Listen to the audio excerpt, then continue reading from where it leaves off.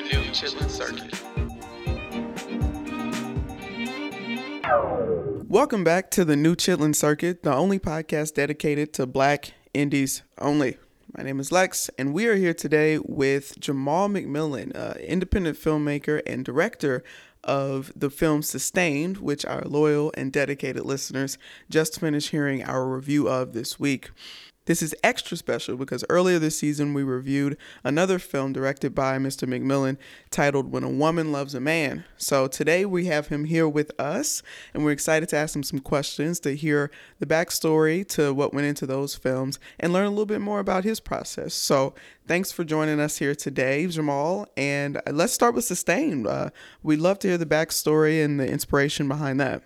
Sustained was my first movie that we released, and we shot it in 2016.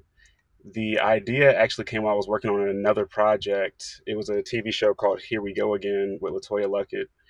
And one of the writers on the show, he and I got really close, and he challenged me. He said, Jamall, he said, write a movie right now. Like, just come up with an idea.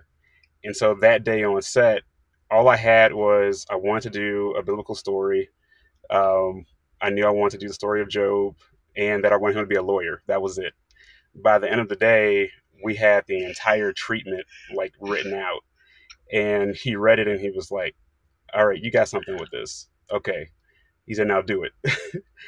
And my best friend Colton, who writes all of my feature film screenplays, he when I gave it to him, he was like, okay, well, when do you want me to do it? I was like, immediately.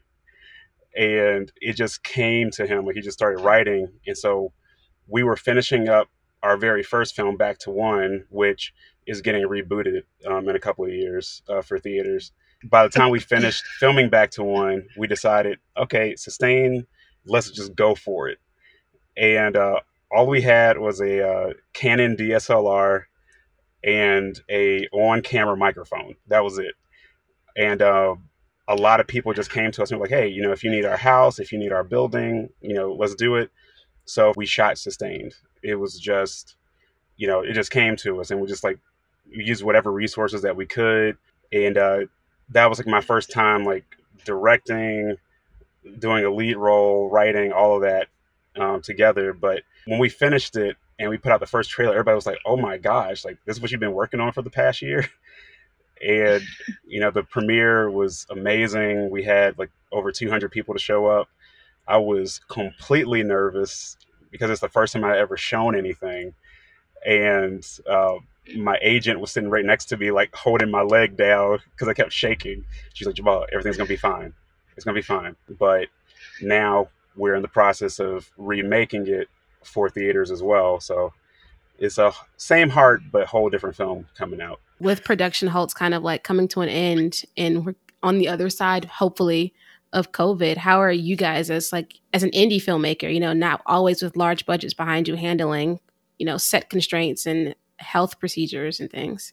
Even before COVID, you have to be creative with how you do things. And I make sure that, everyone has a mask on, when I'm filming, even like a demo reel. And also making sure that, we have the sanitizer, that everyone has space so that we can have social distancing, to a certain, aspect, but also making sure that we get whatever shots and stuff that we need as well. So it's a little creative thing, but I feel like by the time I really get invested in a film, it's gonna be like, oh, COVID, we're fine now, you're good. It's like, oh, I had all these plans for how I wanted to, work on set, but I think I'm going to still keep my 6 feet proximity post-COVID. Right. See, I'm introverted, so this is like the greatest excuse for people not to come near me. So it's like, oh, I'm sorry, please. Right. Yeah.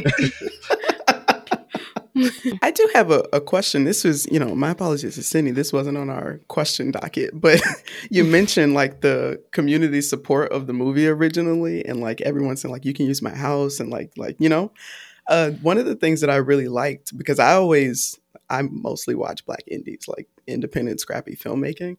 And I noticed in Sustained, the courtroom, was that like a repurposed church sanctuary? Yes, it was. I thought that was genius. Why has no one done that? That was the most nerve-wracking location that we possibly could get.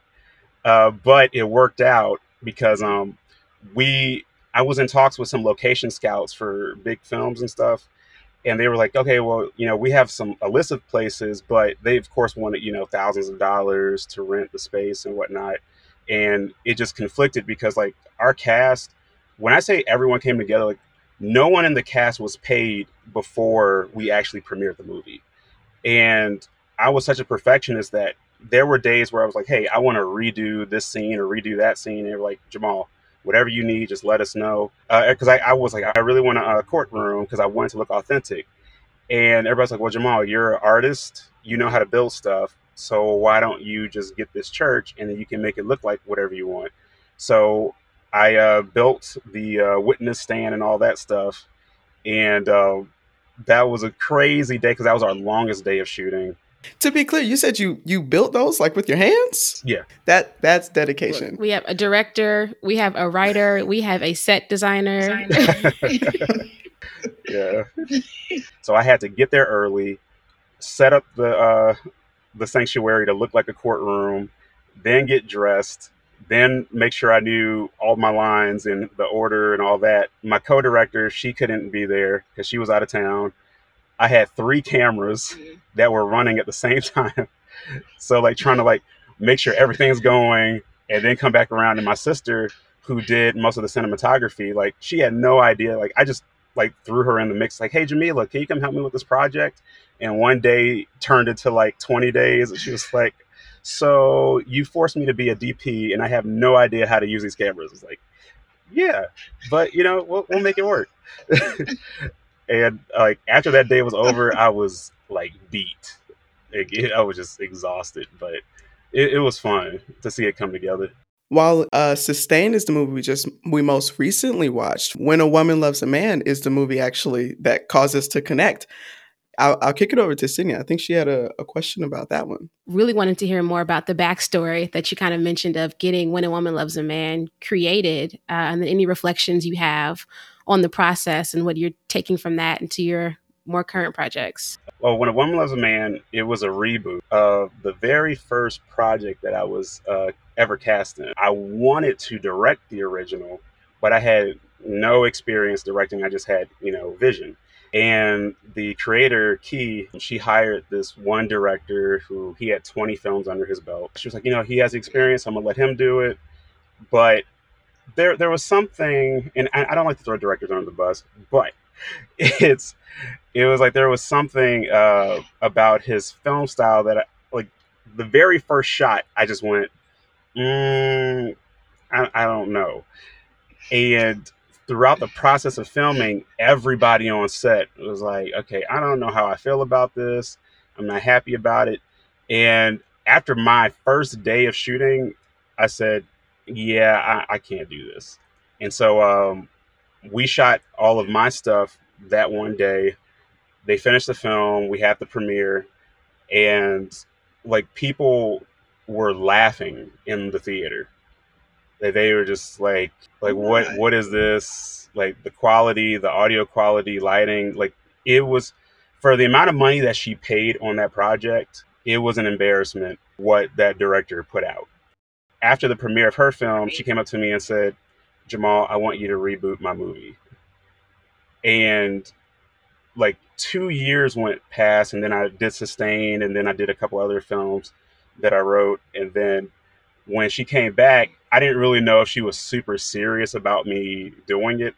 So I said, well, if you want me to do this movie, this is the camera that I want for it. And I didn't think that she would actually do it. And then she contacted me one day and goes, hey, Jamal, send me a picture. I got the camera.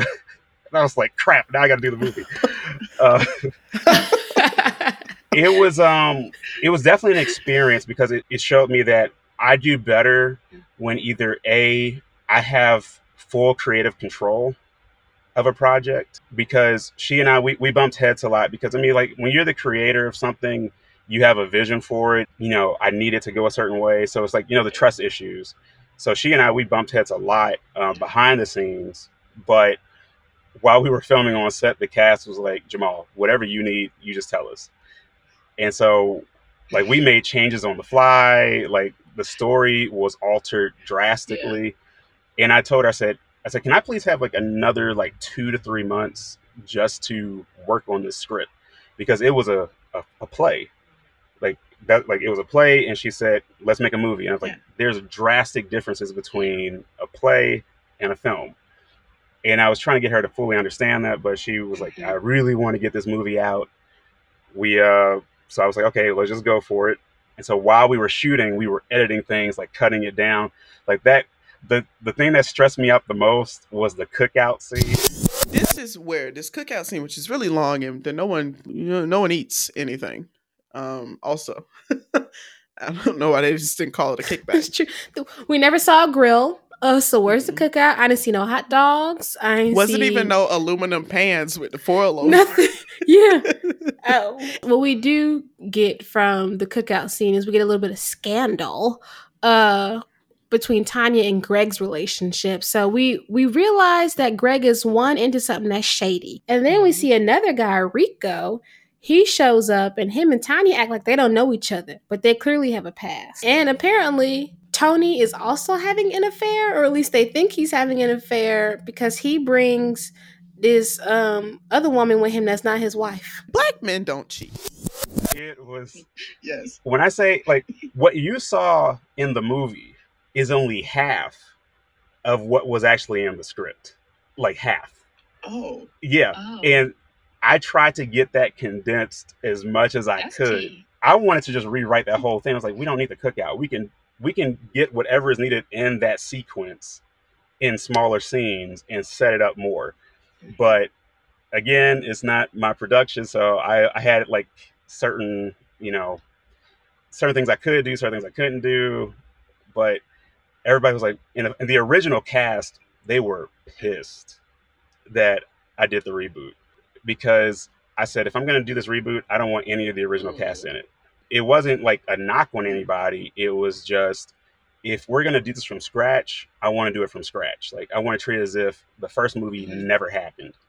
And even like the scene where she's like flipping through the channels, all of those are my projects. On the TV, the production went through the trouble of making fake TV shows. Yes, it reminded me of like on Insecure when they do like Due North and Finding LaToya. Same thing. I thought that was very clever. I liked it a lot. I'm sure that took extra time. You have to go get extra actors and stuff. But if the filmmakers are listening, that was worth it. That was good. It was good. I agree. Because it was like, why not? Love that. And it was great to see something like another fake news broadcast and Sustained. That small detail goes a long way. And so for the past 2 years since we shot that movie, I've been focused on just getting myself ready for the next level of doing, multi-million-dollar projects, because that's been the dream, and Sustained was the movie that like springboarded all of it. Yeah, it's not very journalistic for me to say, but period. Period, right. And that's perfect too for like our next question, because what we do a lot here is shoot our shot on the show, mostly at actors, but we want to pose the same question to you. Who on your wish list do you want to shoot your shot with today to work with? Actors, producers, other directors, writers, whoever. Oh, wow. And it could be for any project, right? Any project. The answer is Michael B. Jordan. The reason why is because he keeps taking every role that I've ever wanted. I was writing my own Creed story. He gets Creed. I talked to Chadwick Boseman, told him that I wanted to be the villain in Black Panther. Michael B. Jordan. And then I even had thoughts to be in Fantastic Four as Johnny Storm, and I'm like, you got to be kidding. Well, you may have dodged a bullet with the right. I know. I was like, yeah, you can take that one. I bowed down and I would take it.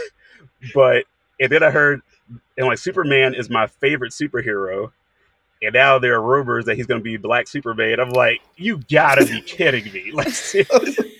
I started playing around with the idea for Creed, and I said, well, this actually could work in my favor, because if everyone remembers, Creed had other children that we have yet to see in any of the movies. And I'm pretty sure one of those kids also did boxing. So I've been working on a treatment for Creed 4 which is his younger brother comes and they end up having like a family squabble and end up fighting against each other because the older Creed, Michael B. Jordan's character, he's more power. He's not really that fast, but he's powerful. The younger brother, me, like every when I did boxing, everybody was like, "You have a lot of speed," so it'd be like speed versus power, Creed versus Creed, and so that's what I've been training for. I love that. I'm not gonna lie, I'm in. Is this a new Chitlin Circuit exclusive? I feel like we just got this hot off the press. It's just a vision that I've had. So like, you know what? Why not? The worst I could say is no, but at least I can get in perfect shape for it. Yeah. And if there's one thing I've learned from talking with you in these short minutes is that if anybody's going to get it done, it's you. Well, thank you. Well, look, Sydney, do you have any more questions on your notepad? No, that was it. But look, I'm gonna talk to him squarely. Mr. MBJ, look out, bro. That would just be the perfect thing. Like when I tell you, I even have the commercial in my head to tease the movie. Like that's how much thought I've put into it. Other aspirations, like I would love to fix the DC film universe. They need some help. Mm-hmm. Yeah, it's just sad. Yeah. Cool. So you did mention Sustained is currently being rebooted, right? For a theatrical release. When can we expect to see that? I'm really curious. I know we're in COVID times right now, but theaters opening back up. So yeah, well, we're in the pre-production process right now.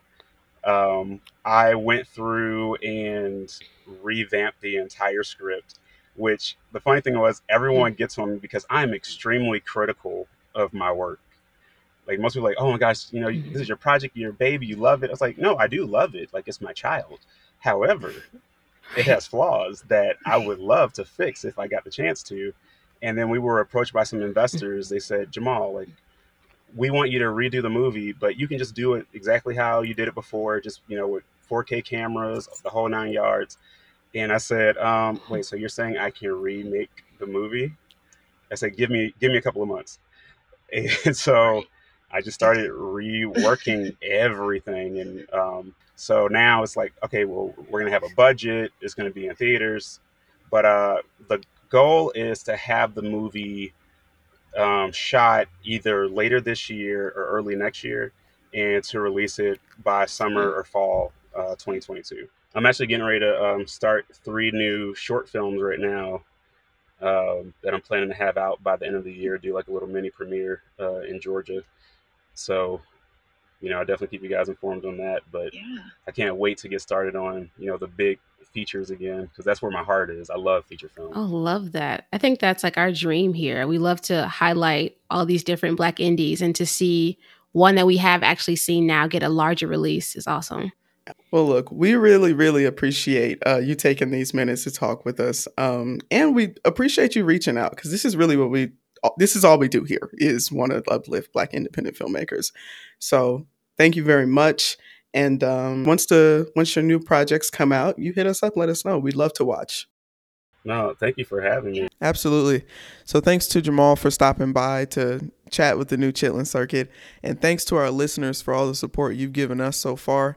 And to the filmmakers out there who listen and reach out and interact with us. We really love that. It is our one sole and only mission here to uplift Black independent film. So that's what it's all about. And we will see y'all next week. Thanks for listening.